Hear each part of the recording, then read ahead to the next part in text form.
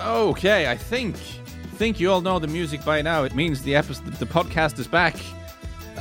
Longer intervals than expected this summer. It is because my time and brain is occupied with a thing I can't tell you about just yet. I am looking forward to hopefully being able to tell you about it yet. But I'm busy. But I'd like to put out some content. And thank you so much for the kind words about my city episode. Could you tell from the sound of my voice that I'd kind of struggled a little bit with it? Because there's just a lot of complicated and slightly contradictory things going on in my brain about the whole Manchester City thing. I do appreciate the nice feedback on that one. Thank you very much. Now, as warned, I want to do a thing where I grade all the teams from last season. The last season is still fresh in my mind. I'm not completely drowned in transfer rumors just yet. I would like to grade all the teams. But if I'm going to be so pompous as to sit here and pass judgment over what all these very highly paid executives have done with their football clubs, I think it is only fair that I also receive some flack, some criticism, some shame from my own god-awful predictions, because they were not good this season. And just so it's just not me sat here self-flagellating in a room, though I'm sure a lot of people would pay good money to see that, I have invited a friend.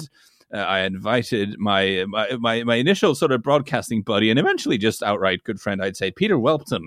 He's a very good American radio presenter, host of the Kick Around, which is a radio show and podcast on the Ticket, a very excellent Dallas-based sports radio, so all the way from Dallas, Texas. My very good friend Peter Welpton. You're the bartender of the resort today. I am so honored to be at the resort. I'm wearing my tank top and my trunks and my flip-flops, and I've got a fruity drink, and I'm ready to hang out at the resort and help you discuss how terrible your predictions were this season, Lars. So in my mind, we're like Tom Cruise and the other guy from Cocktail now. This is where we're at. This is where we're at. Who was the other guy? He was really good, but I forget the name of the actor. He was fantastic, but I forget his name. Anyway, that's in my mind's eye. Wait, are you Tom Cruise or am I Tom Cruise? I mean, just because of age, I think I have to be Tom Cruise. If we're going by age, I have to be Tom Cruise. But if we're going by just charm and body shape, probably I shouldn't be Tom Cruise. I think I'm closer to Tom Cruise's age than you are, sir. Well, but within the film, like one is the wise up head, one is the upstart. Okay. But there is the whole problem. Okay. I have also recently broken my leg in a manner not entirely dissimilar to Tom Cruise. Both me and Tom Cruise have broken our legs in London. So there's that. That's where the similarities end. Okay. Peter, I've invited you on, and I've sent you, this is for the listeners, the only prep we've done. I've sent Peter a list, just a list, no comments, no annotations, just what my prediction before the start of the season was. It's ugly. But I think we should just start. What we're going to do, we're going to look at the table, the way it ended. Let's do that. Let's start bottom there. To top, right? Yeah, let's start at the team that finished bottom.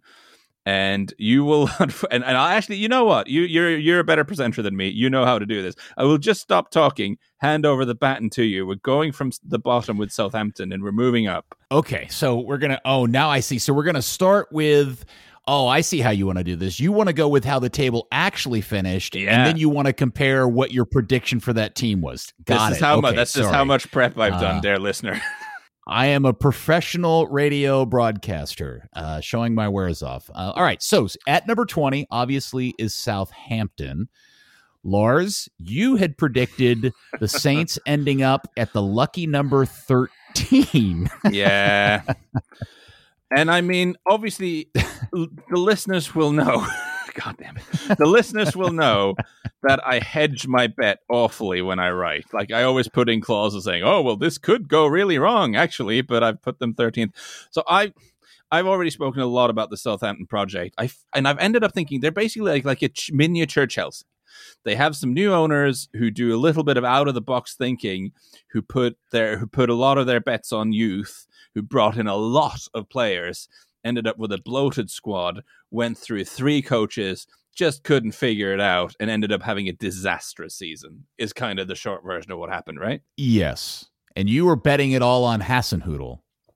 Yeah, I just thought, and it's also, I think he's obviously become the villain of the piece, but Rasmus Ankersen, who's the Danish guy who's kind of the football brains of the new ownership, he's got previous. He used to work at FC Midtjylland in Denmark, who were kind of the early analytics darlings of European football. He then went on to have a huge part in building up Brentford as they went up through the leagues. So he's an out-of-the-box thinker. His TED Talk is great. His TED Talk is so good. I can't believe Todd Bowley hasn't hired him.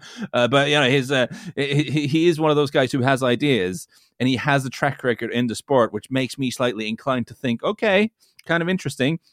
And I like the look of the young players they brought in the summer. And some of them we've seen have been really great. Like Romeo Lavia looks fantastic. He's going to be sold for a lot of money this summer, I think. Bela Kotschap looks like a tremendous prospect in defense. I'm not going to go through them all because we'll be here all night. But like some of the players they've signed are good, which I guess is where the Chelsea comparison comes in, right? Because I think like Chelsea, if you can tidy up this squad and get rid of some of the flab and just make it make sense, maybe add a few things here and there, I think you have the beginnings of a really interesting team here. It's just a shame for them that they are going to have to do that in the championship because it was ugly. And I guess the Nathan Jones thing, the less said, the better, right? Lars, that's a lot of self-justification for a really crummy prediction. There's going to be a lot of this, guys. We got a couple of hours of me sort of like, this is why I wasn't. Just wait, dear listener, till you hear the teams that he actually had below Southampton. Oh my God. Okay. All right. So moving on to final grade. This is my sort of thing. I insist on doing the grade. The grade for Southampton. So I'm just kind of. I just look for things because it feels kind of cheap to just look at everyone who got relegated and just give them an F and just be done with it. Well, hold on a second. I want to make sure everybody's understanding what's happening here. So you're giving them a grade not based on how they were different from your prediction, but actually the result of how their season played out. Yeah, just kind of grading it for how the season panned out according to what the expectations were at the beginning of the year, not just my expectations. So you give Southampton at number 20 a grade of. I mean, I can talk around this all I want, but if you sign as many players Lars, as what is the grade, sir? You have to you have to give them an F, haven't you? I really want to say, well, you look at all these young players, and maybe it's the start of something, and it could turn good. But you sign all these players, you spend actually quite a lot of money. You go through 3 managers, one of whom was completely unsuited, unfortunately.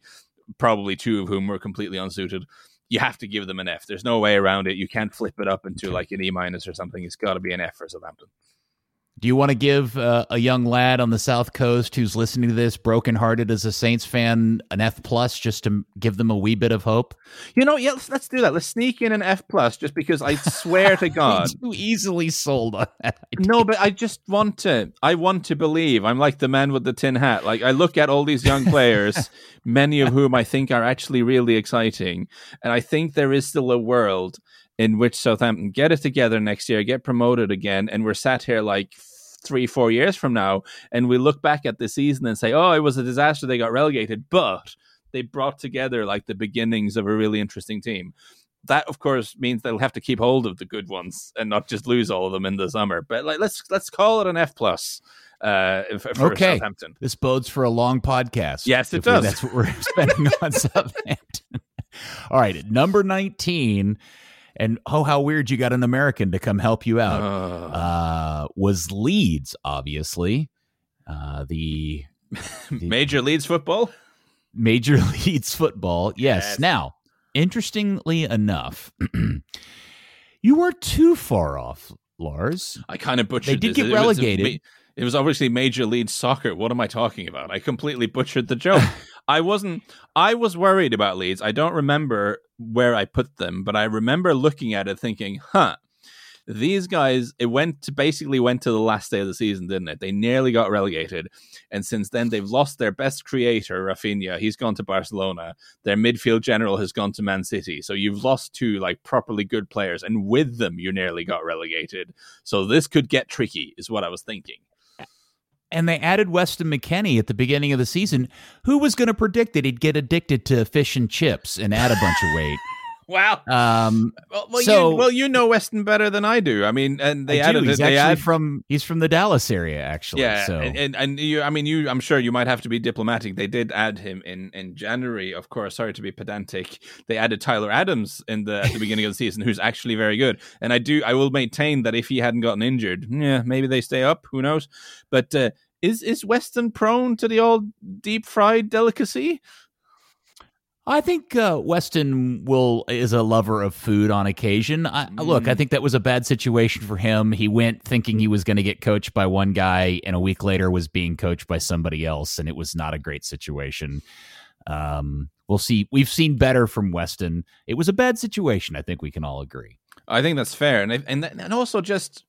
Actually, I've talked over you now so many times. Where did I put them in my god awful predictions?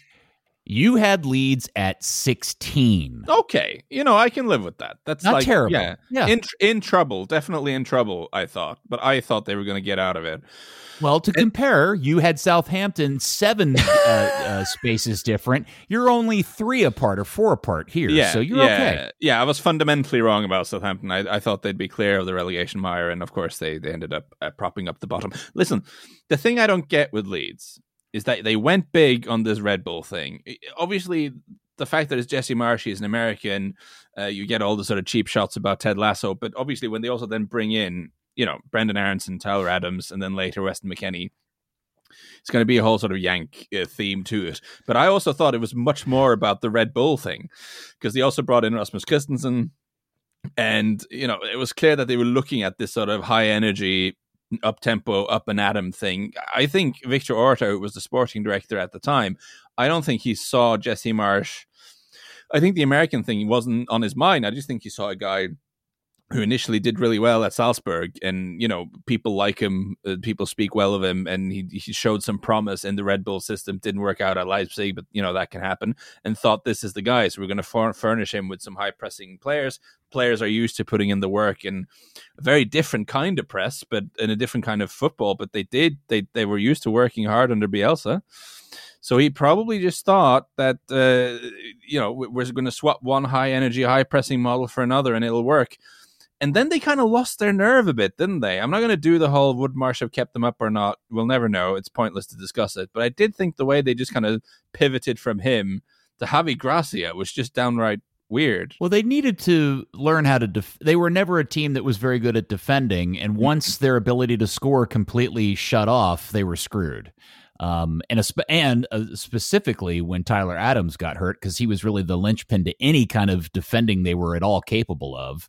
Yeah. So, yeah, I think it all just kind of melted from that point, and I don't know if there was a manager on the planet that was going to save them. No, and I mean, I say it was bizarre. I did say at the time that, well, this makes sense because they can't defend, so they need to hire a defensive manager. So I got that wrong as well. And you're a very humble American, as I know you, Peter, but you can say it. Tyler Adams is really good. Like, I'm going to say it so you don't have to. Tyler Adams is tremendous. And I still, again, maintain if he hadn't gotten hurt, because when he got injured, there was just really no protection for that defense at all. And that defense was bad. Zero. Yes, and not only that, asking Weston McKennie to try to help fill that role is not what Weston is any good at. Weston is not a 6. He's more of an 8. And so it's just, it was, like I said, it was a bad deal, shakeout for everybody all the way around. And I'm sure the Leeds will screw it back together. And I realized that me sort of being snide about Weston McKennie being fat is like launching a sort of intercontinental missile in a glass house. It's not ideal, but he wasn't. Well, to be fair to Weston, but to be fair to you, Lars, I made the joke first. So. Yeah.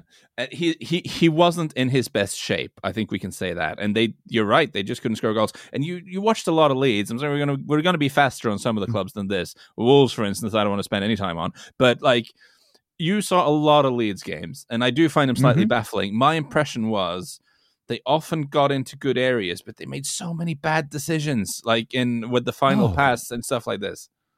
They were miserable in attack. I mean, once they got past out of their defending half of the field, they just didn't collectively know what to do with the ball, and there was a lot of blame to go around. They just were terrible at it, and there's some talent in that team, but there's a lot of work to be done to improve that. But they've got to figure out how to defend, and they probably, unfortunately, need a new goalkeeper as well. Weston's not staying, obviously, and I'm assuming Aronson, and I don't know what's going to happen with Tyler Adams. Tyler deserves to play in the Premier League or in a top league. So I'm interested to watch out how, with the new ownership and Victor Orta being gone, what Leeds offseason shakes out like, and if they're capable of reorganizing this into something that can compete to get back in the Premier League quickly. Yeah, I worry a bit about them because maybe I'm getting stuck in my own tracks here, but I think with Southampton, you have some players there who probably go, fair enough, I'll do a season in the Championship. That might be not the worst thing for my career. You know, a lot of those young guys are like, well, if I play 35 games in the Championship next season, you know, that'll be good for my development. I think Leeds and our next club, they have a lot of guys who really don't want to be there next year. And I think that's a challenge when you're trying to put together a team that's going to go straight back up, right?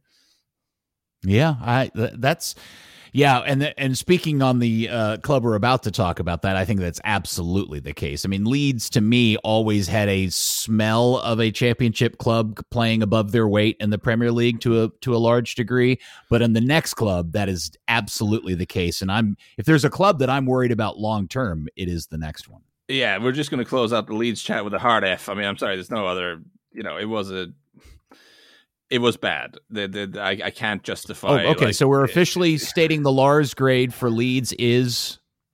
Well, this is the thing. But then we end up. I was saying I didn't just want to give all the relegated teams F. But I mean, what can you do? I mean, what's the argument for giving Leeds a passing grade here? The way this shook out. They actually hired Sam Allardyce in an attempt to save it, and that was worth the entertainment dollar. So maybe give him a D minus. Yeah, but you didn't do it soon enough. Like. True. Okay. No, if I can't give Southampton an E for endeavour with all their youth and sort of TED Talk Rasmus Ankerson pulling the strings, no, there's no defence for this Leeds. As much as it was a difficult hand they were dealt, yeah, you got to give them an F, I think. And then but then again, having given Leeds an F, I do wonder what on earth we're going to do with this next team, because it feels like an F is then not quite enough. Oh, yes. Well, yes, at number 18, it is Leicester City. Maybe one of the saddest tales of the last Premier League season. What an amazing crumble this is from the highs of winning the Premier League just 6 seasons prior to getting relegated. Unbelievable. Lars, you had predicted Leicester as a mid-table team at 10th. So this is actually a worse prediction than your Southampton one. So this officially, at this point of the podcast, Leicester is so far Lars's worst prediction. But I feel almost less embarrassed about it, because at least in putting them in 10th, I think I had them a few places lower than other people.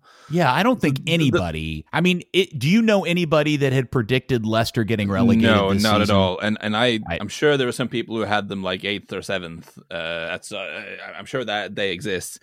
But the bad vibes, Leicester City. I guess that's a classic sort of trope of a relegation battle, isn't it? That you have a team that you look at and on paper they're too good to go down, and then they just do.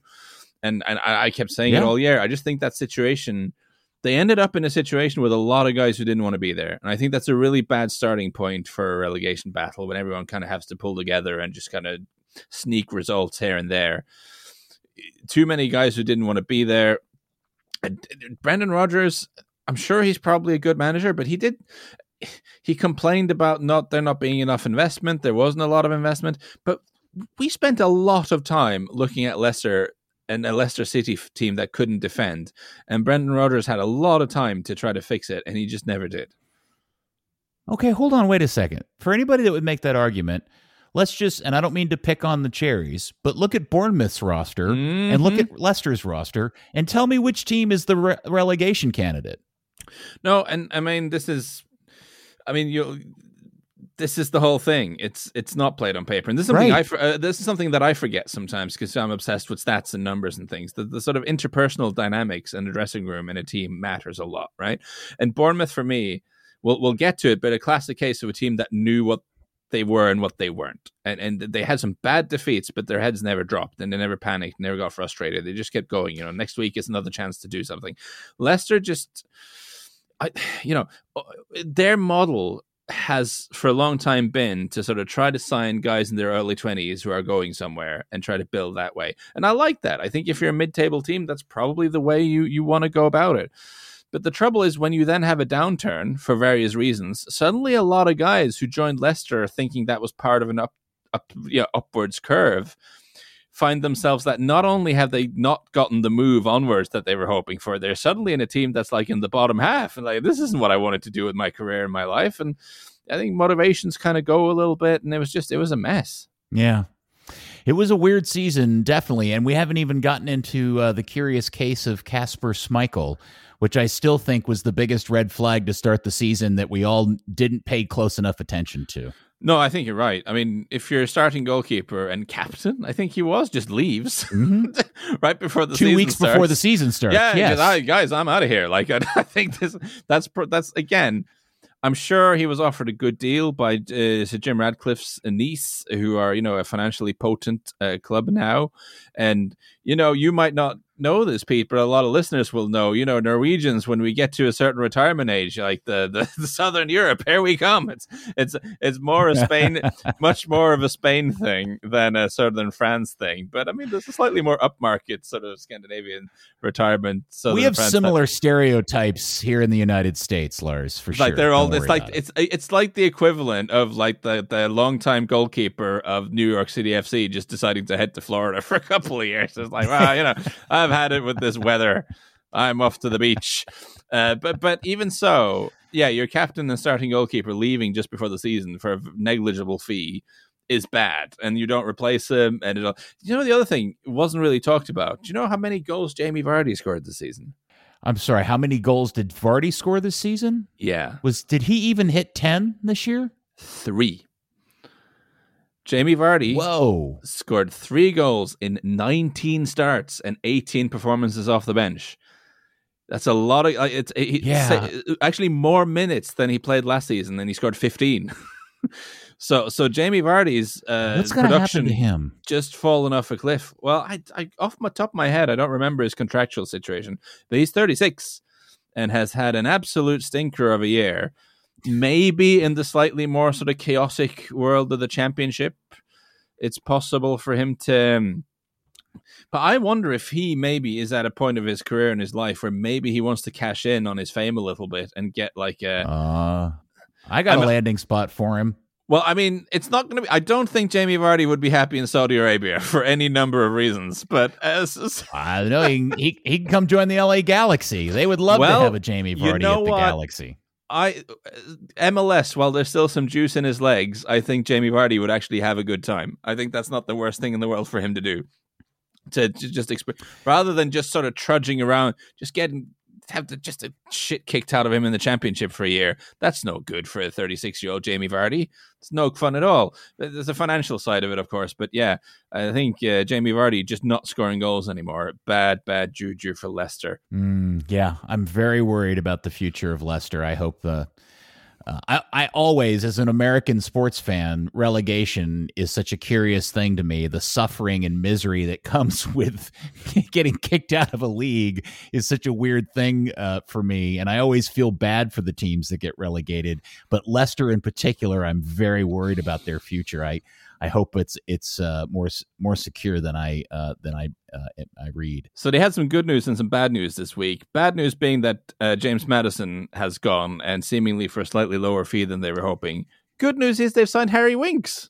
Now you might still be thinking about the bad news, but So here in the United States, we call that a yay boo scenario. Yeah. I feel like and I'm not sure either one of those qualify as a yay.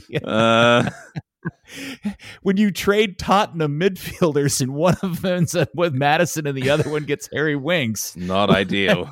That's not ideal. Okay, Lars, we're at the grading portion of the podcast. Yeah, Lars, what is your official letter grade for Leicester City? It's an F minus, if that's a thing. So for the relegation teams, we end up with an F plus, an F, and an F minus. Is how I see it. You could also go like the Chesty OnlyFans channel and give him a double F. Oh my god, that is not what I expected you to go. But fine, is that no? Sorry, Lars. It's weird Texas humor. I'm sticking with F minus. Okay.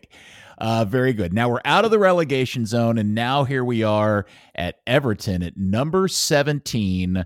Lars, you had predicted Everton. Not bad, Lars. Not bad. You had them at 14. Well, it's not great, but so I still think, well, again, it's closer in terms of places, but I think I was fundamentally wrong about Everton because my feeling was that their strategy of just signing a lot of brawlers, like having a lot of like tough guys who run around a lot and kick people.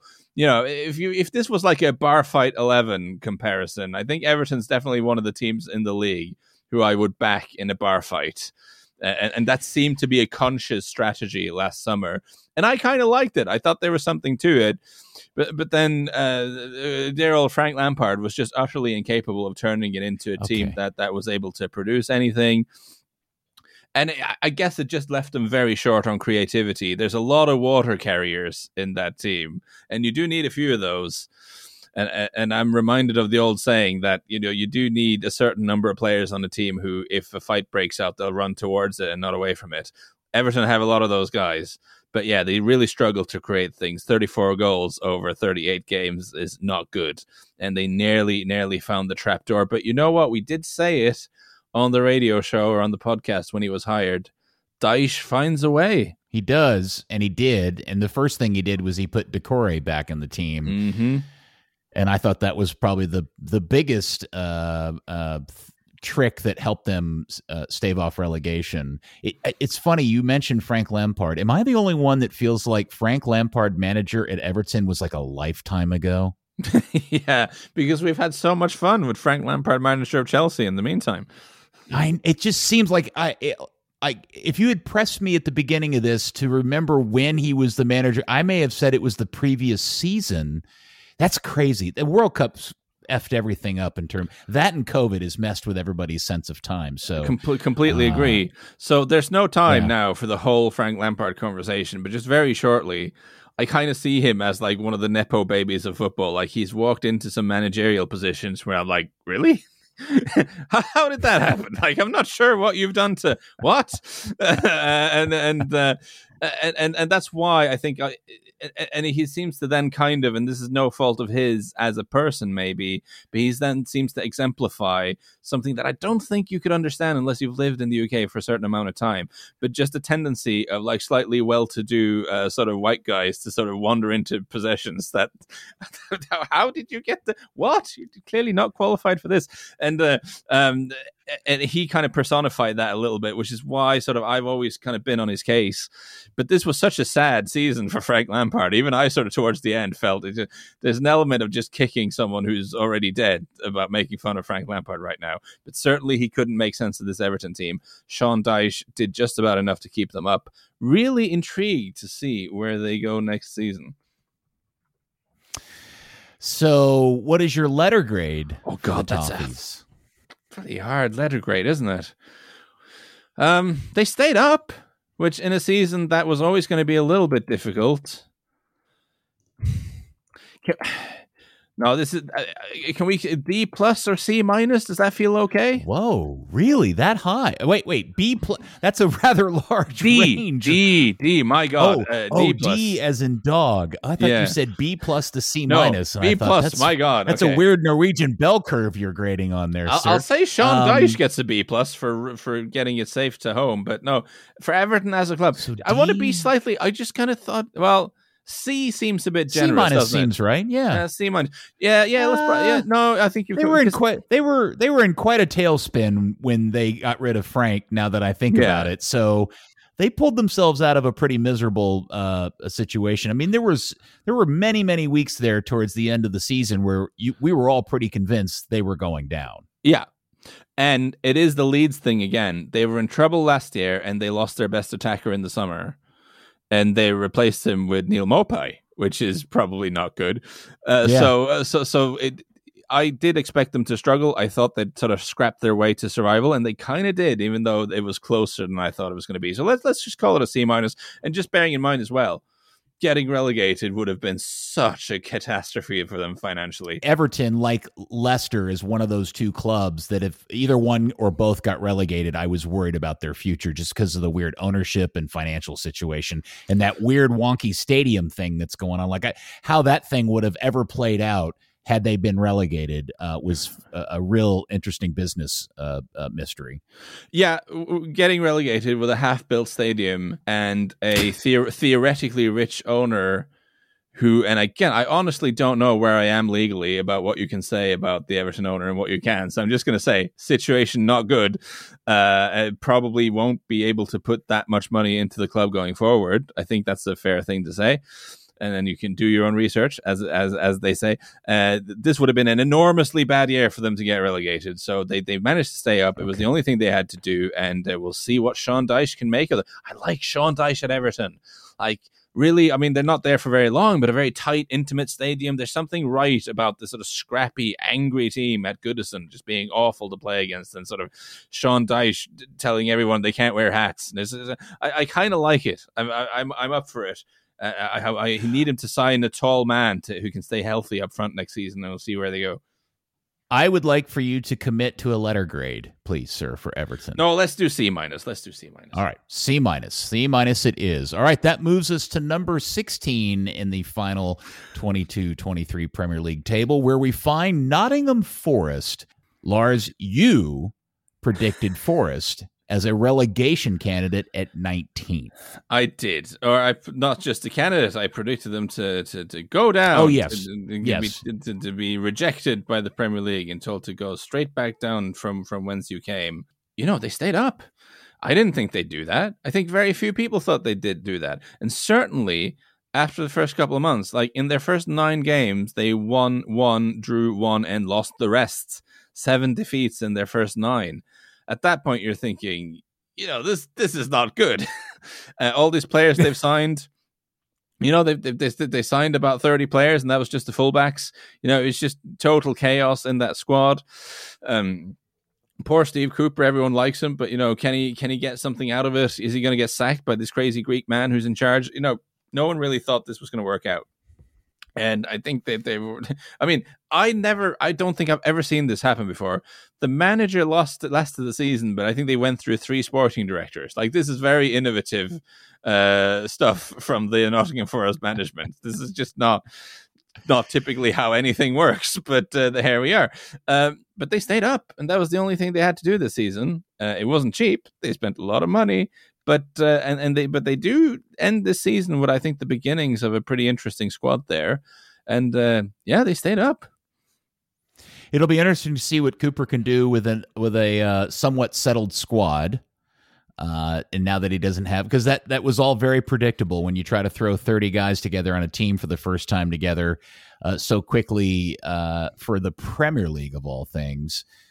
But for them to stave off relegation and stay up, I thought was very impressive. Yeah. And I wish they had gone back to the sponsorless shirts, because I thought that was a great look at the beginning of the season.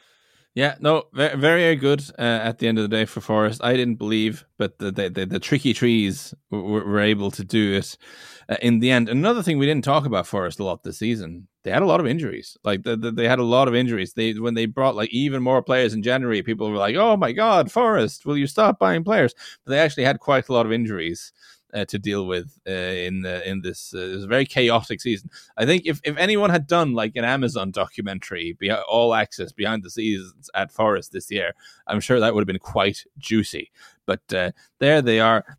This is I don't want to say this is like a B+, I think, just because they came up. Bearing in mind they came up with a lot of their players being like either on loan or old guys whose contracts were running out. So we made fun of them for signing all these dudes, but they had to put together a new squad. There's really no reason why that should work. Oh, I think a B or B+ is totally worthy, Lars. I think that's a totally fair grade. Going B+ for Nottingham Forest. All right, B+ for Nottingham Forest. Lars, you were only three spaces off, so that's not terrible. Yeah. All right, number 15 is aforementioned Bournemouth and the Cherries, who ended up in 15th. Yeah, I must have had them to go down, didn't I?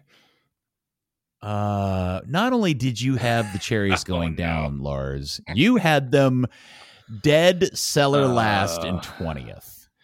Yeah. Not your worst prediction. No. That remains Leicester at this point of the podcast. But still, yeah. Can I just say that actually the XG agrees with me? Sure, you can justify it however it makes you feel better. If you do the thing with the XG forwards, XG generate. What do we call it? Can't say XG score. That doesn't make any sense. XG generated going forward minus the XG conceded down the other end.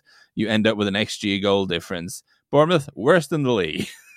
So like but that could be because they had a few blowouts here and there, and that's kind of what I think, again, there's such a textbook example of a team that understood what the job was, who went into the season thinking, we're going to lose some games here, but never really panicked when they did. It was only really their coach, Scott Parker, who kind of had a freak out early on in the season and basically said on television that we're kind of bad and we're going to lose a lot of games. And the owners had to take action, and Gary O'Neill came in. But if you go through their season, there's so many times where they suffered a bad result and just kind of came back and got something out of the next game. You know, heads didn't drop. They didn't get frustrated. They kind of kept going at it. Every game is a new occasion to just kind of get something. And in the end, you know, they managed to do it. I remember being on your show and being really snarky about the Las Vegas guy, who owns the club now. And they have the guy from Creed is involved, and it's all a bit strange. And I was like, these guys, they do realize they've bought a championship club. is what I said. And egg on my face, because they managed to do it. Well, let's be clear. Michael B. Jordan is from Creed, the movie fame, not Creed, the awful hard rock band from Florida fame. And it is Bill Foley. And I want everybody to put a pin in this for next season, because what you, as somebody who probably doesn't follow the NHL, the hockey league over here in the United States, what you may not be aware of is that Bill Foley started a new hockey team in Las Vegas maybe less than 4 seasons ago and just won the Stanley Cup. Oh. And he did that in a very dramatic flair for just doing whatever he needed to do to get the best pieces in place. Huh. So just keep that in mind with the Cherries, because he is a guy who is no fuss, no muss. He will make a change and manager quickly if he needs to. I think you've seen that with the Gary O'Neill change. I think that surprised a lot of people. And so just keep in mind, Bill Foley is a guy who has a track record of success in this role. And I mean, I said on this pod, I was like, maybe they're underestimating the job Gary O'Neill did in keeping them up. It could also be a case that they looked at it and say, well, we stayed up, but we had literally the worst XG in the league. So if we do the same thing all over again, we're probably not going to stay up. On the Creed joke, I just immediately, when you pointed out the thing about Creed, that's very funny. I just could maybe Michael B. Jordan do like a job swap with the dude from Creed, and we could have Michael B. Jordan singing kind of terrible music, and the guy from Creed being punched in the face for 2 hours. I think that could be everyone wins. Scott Stapp ended up being a Premier League owner and showed up and did Arms Wide Open or something. I thought he was just going to be in the Creed film and just get punched a lot. I think that's more what people want to see. So it's an there A. we go. It's an A for Bournemouth, man. They stayed up. An A. Yeah, I had them dead last. I thought they were completely doomed. I still think they have the worst squad in the league on paper. Gary O'Neill did it somehow. No right to stay up at all. Worst XG. Somehow they did it. There's got to be a point to this grading scale. That's got to be an A. Okay, and you are excited about their new manager, correct? You and I haven't even talked about his hire yet. Seems interesting. There's like the hipster side of me, and then it's the cynical side of me that are completely at war here. Well, the reason why I'm interested, because I had totally forgotten this, but not that long ago, the same man was playing midfield for Patrick Vieira for NYCFC in Major League Soccer. Oh, of course. Yes. He played one season in the league. So out of the major European leagues, I'll confess this, I think the listeners know, out of the big five, the one I should spend more hours on in the season is La Liga, probably. I end up, because of timing issues, I don't know why it is, but La Liga is the one where I feel like my knowledge isn't as up-to-date as it should be, so I can't confess to have seen a lot of Rayo Vallecano, but he's got a very, very good reputation. And it'll be fun to watch. It's risky, but from a neutral standpoint, this is a more fun thing for Mr. Foley to do with his team going into next season. Okay. So a solid A for the Cherries, who ended up in 15th, and Lars, who predicted would end up in last place. Good for you, Lars. All right. Number 14, ending up at number 14 is European trophy holder West Ham United. Very weird. I really enjoyed that. To say. It's just a great sort of little elbow after the ball had gone there, Peter. Very good stuff. Good for you. But honestly, God, what do we make of West Ham season? Because I can't quite get my head around this. I still want somebody to tell me and confirm if 14th league, if a team ending up at 14th in their domestic league is now officially the lowest a team that won a European trophy.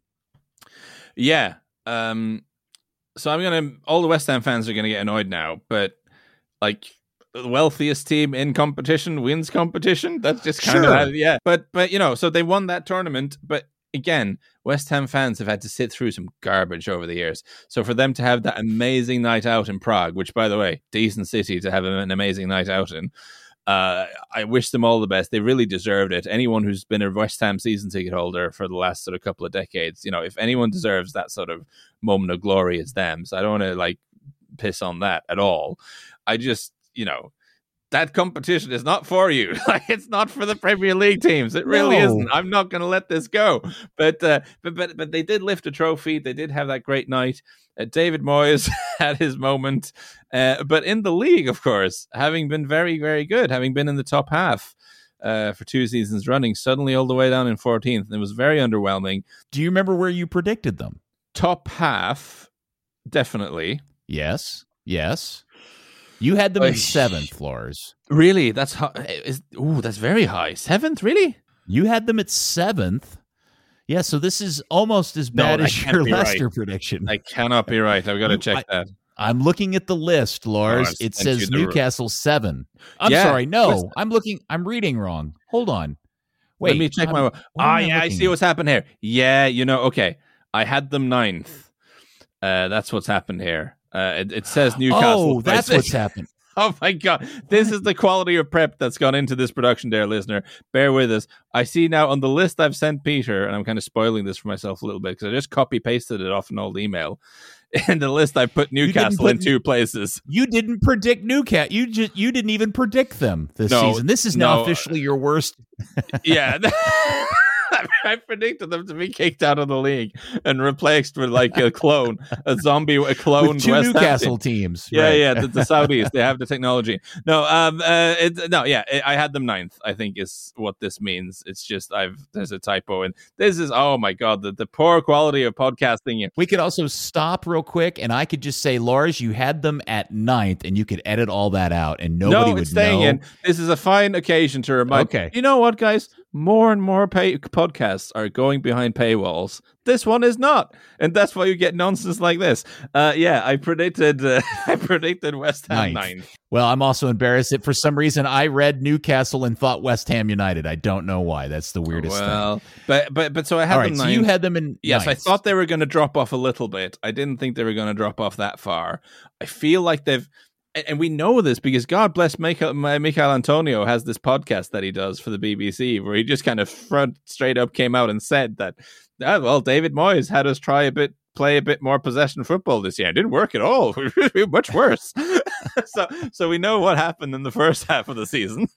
They tried to play a bit more football, and it turned out they're not very good. Well, I think they could be very good at that. I'm not quite sure David Moyes is good at coaching that. And then he kind of went back to basics in the second half, and they saved their spot in the Premier League and won the trophy. And I wonder where it leaves them with Moyes. I kind of felt they were heading towards the summer where it made sense to go their separate ways, a kind of conscious uncoupling type of thing. But then they won that trophy. They can't get rid of him now. So it's another year of Moisey. So what's your letter grade? Oh, God, who knows? West Ham fans, you're going to be annoyed because you won your first trophy in forever. And those who know me well enough to know I'm Tottenham will make fun of me for being not respecting trophies and blah, blah, blah. I don't think I can give it more than a C+, to be honest, because you're in 14th. Like with quite a Are you counting the European trophy in this grade, or are you just going by I think so, because actually West Ham have spent quite a lot of money and their wage bill is not small, and them being 14th and spending a lot of time in the relegation area is really bad. So I'm going C+ on this one. If it wasn't for the trophy, all right, yeah. So C+ includes the trophy, because I think if you take the trophy out, I think you're a stretch at a C. I think. We're in sort of D- E territory for that, honestly. Yes. Now, here's the great irony. Earlier, you said you didn't want to spend any time talking about this next club, but ironically, this may be one of your best predictions. Wolves ended up in 13th. You, Lars, predicted them in 15th. Oh, yeah. No, I mean, too good to get relegated, not good enough to do anything else. Least interesting team in the league. Seems to be just kind of a depository for George Mendes affiliated people who have nowhere else to go. Pointless. Just move on. Sorry, Wolves fans. I just don't like. We're running very letter long. Grade, Lars. Wolves letter grade, sir. Oh, God damn! I'm tempted just to give them nothing because I'm just so not thrilled by the club at the moment. But I guess lower mid table is, let's call this a C-, maybe. It's a bit kind. Let's call it a D. Why not? I don't know. C- probably. Who cares? Well, wait. You said they were going to be 15th and they ended up 13th. Why are you giving them such a low grade? I'm just thinking overall, it's just such an boring club. This is your podcast and your grading system. I don't care. I've had it with Wolves. There's so many more interesting things to talk about. Well, we are going to spend, I fear, way too much time on this next club. Goodness gracious. It is oh the my story God. Of the I season. need an entire episode. Yeah, this could be a podcast. I'm sure it's been many people's standalone podcast. It is Chelsea at 12th. They ended up in 12th. Am I correct in saying this is the first time Chelsea has finished a Premier League or has finished a season with less than 50 points since like 1970 something? Yeah, that sounds about right. Crazy amount of time. And it's crazy. It's Southampton, but with more money. $600 billion spent on more players than they had space for. They end up in 12th place. And Lars, you had predicted them in 5th. You hadn't even predicted a great season for Chelsea. No, and yet still, it was exponentially worse than that. I didn't. But I was wrong about a lot of things. I did think like Koulibaly was going to still have some juice in his legs, and that Raheem Sterling would be good. And I misread the club completely. But I will say, as much as I love making fun of Todd Bowley, just for his just total overconfidence and sort of taking over the club, and like initially saying, "Well, it's just like any other human capital business," or whatever he said, and then the other stuff. Why don't we have an all-star game? And it's like the Todd, who just has achieved exactly nothing in the sport, just coming in and explaining to everyone how easy this is and how everything should be done differently. Him proving himself completely incapable of running a football club in any sort of way is really funny. It is objectively funny, but I do also have to balance that by saying, I think it is possible again, like might happen with Southampton. I think we might be sat here a few years in the future and kind of look at this window and say, wow, they did sign a lot of really good players. Because I think a lot of these young guys they have in the squad are potentially brilliant footballers. It's just they got too many of them at the same time. And you ended up with a squad that didn't make any sense. And you had the wrong guy to try to make sense of it in Graham Potter, who I rate very, very highly as a coach and as a football man, but I'm not sure he has the sort of, when you have that sort of bloat, I think the guy in charge just needs to be totally ruthless and say, these guys I'm using, the rest of you got to do something else, and then you work with it. Whereas Potter is one of those really empathetic guys who just kind of sees everyone and gets everyone on board. And if you're managing Swansea or Brighton, that's what you want. But I don't think that's what Chelsea needed this season. Pochettino coming in, them having a big clear out with some help from their Saudi friends this summer, it could be the start of something much better for Chelsea. But of course, this season, an unmitigated disaster for the club. No doubt about it. First off, I apologize as an American for Todd Bowley. He's just, sorry, he just lives up to so many bad stereotypes of American businessmen. It's really funny. Anytime they do a shot of him in the stands watching football, it's essentially the same look on my face when somebody's describing string theory. He just looks so confused as to what's happening in front of him, and it's embarrassing as an American. It is a strange mess of a story. I am fascinated by this whole Saudi helping them sell off their players and how that's going to, and I'm interested in how that's being received over in England, because that feels like an incredible weird loophole they're getting away with. And I also feel like if I was a Newcastle fan, I would be absolutely out of my mind upset about this. I know. It's Newcastle's owners giving a helping hand to their Champions League rivals next season. Kind of weird. Yeah, it's weird. It is really strange. I don't get it. But I would just add, before I move on, I don't really believe in the whole sort of conspiracy like, Todd Bowley has done a deal with the Saudis to do with something else. I mean, I think this is just China on steroids. A new country, well, not a new country, very old country, a sort of football place that wants to build a football economy and wants to attract attention and glitz and glamour. And they have a lot of money and very little know-how. And they're easy marks for agents and everyone else who knows who are very good at extracting money from naive rich people, and who are just making an absolute killing this summer because of it. We saw it with China. We're seeing exactly the same mechanisms here. And I do think I'm not freaking out about it at all, because frankly, I don't really care if people want to go and just not play football and make a lot of money. That's on them. But it's also, sooner or later, even the people in Saudi have bosses who will ask them, like, what are we actually getting for all this money? As happened in China after a while. And they'll realize it's actually not that much. And so I don't think there's a glittering future. There's not a glittering future for the Saudi League, I don't think. Yeah. For now, it's just a place where clubs who have made some bad decisions and handed out some contracts they now regret have an opportunity to offload some players at financially very beneficial terms. And that just happens sometimes in football. Yeah, I love a weird analogy. The Chelsea roster to me remains a great mystery and a bit of a mess, and the best analogy I can think of is here. I don't know if, when you were a kid, Lars, were you able to like make your own soda drink from the soda fountain, and it had all the different flavors? Like, I know what you mean. Did you do that? Yeah. So over here as a kid, we would call that a suicide. You just go and you put one of all your flavors in there, and you'd end up with this insane drink that tasted awful, but you drink it anyway. That to me is Chelsea. So this is kind of like, I worked at a pizza place in my teens, and everyone who starts, one of the perks of working at a pizza place is that you can kind of make your own pizza for lunch when you're there. And everyone who have only just started, what they do is they put a ton of toppings on there. It's like, I want all of this, put this on, get all the meats in. And they do it like once or twice, and then I realize, actually, that tastes awful. At the end of it, it's completely unbalanced, too much meat, doesn't cook right, it's all sloppy and weird. And the longer they work there, like the less stuff they ended up actually putting on the pizza. And instead you end up with a tight sort of garlic and ham type of concoction or something, just because you learn how to actually get the flavors out of what you're working with. It's basically that. It's a pizza with an unseemly amount of toppings, and it didn't work.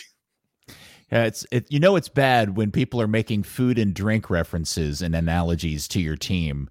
That's when things have gone really south when that's when we're making the comparisons. I look forward letter to grade for Chelsea. This is all kinds of F, and I'm looking forward to the next time Todd Bowley attends like a thought leader conference and explains to everyone how easy this is. Yes. All right. So I'm sorry. Did you say F? Yes. Hard right. F. Is it a greater F than you gave Leicester? Let's call it a similar F. It's the It's the second F- of the season. All right, we're still on the bottom half of the table, sitting at number 11. This is kind of a miracle because we all thought they were going to win the trophy, the 12th place trophy that Chelsea ended up getting. It is Crystal Palace. The Eagles are in 11th. That's where they ended up. And Lars, this was your greatest prediction so far because you had them nailed spot on in 11th place. I can take no credit for that. Predicting Crystal Palace to be right around the middle of the table is it's where they are. But they had a strange journey Well, I was about to say they had a strange journey getting there, but of course they didn't. They were just kind of 12th all year, weren't they? Right, until they decided to go back and get their great manager back. They were in this sort of strange situation where they kept losing games, but they kept being being 12th. It was kind of like Tottenham for a long time. Like, how is Tottenham in 4th place? This season seems like total crap, yet they're still in 4th. So I've actually just very briefly looked this up now, dear listener.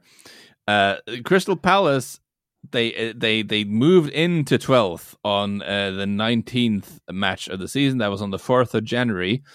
They then stayed in 12th from the 19th game of the season until the 33rd game of the season, which was, I guess, in the 25th of April. So for months, and for many of these months, they didn't win any. They lost most of their games, but they were just 12th. They just wouldn't leave. They were 12th for a total of 9 games without winning, and they just stayed 12th. It's an incredibly strange situation.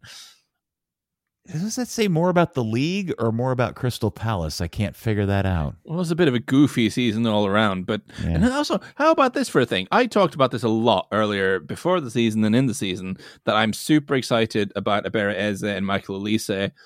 2 of the most aesthetically pleasing players to watch, like the way they move, their skill. Just Eze, I'm obsessed with. Like, he has this way of just sort of drifting past people without, like, he doesn't do mad step overs of anything. He just does a little sort of change of his body position and bamboozles opponents and just sort of glides past them. It's so good to watch. It's an incredible skill.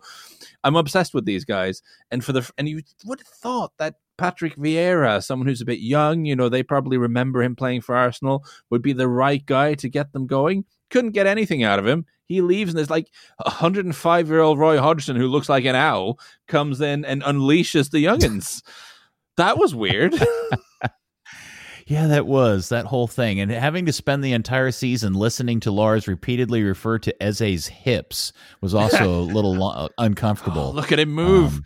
Those hips, very strange. They either don't lie or they lie constantly. This is one of the two. He's fantastic. I want him at Tottenham. I don't think it's happening with. They've signed Maddison now. So, but Eze to Tottenham is my big sort of. I want that to happen. Letter grade for Palace. Huh. Well, exactly where we predicted. Yeah. I think any time Crystal Palace, with their budget, anything they finished, they got through another season. They had some good times.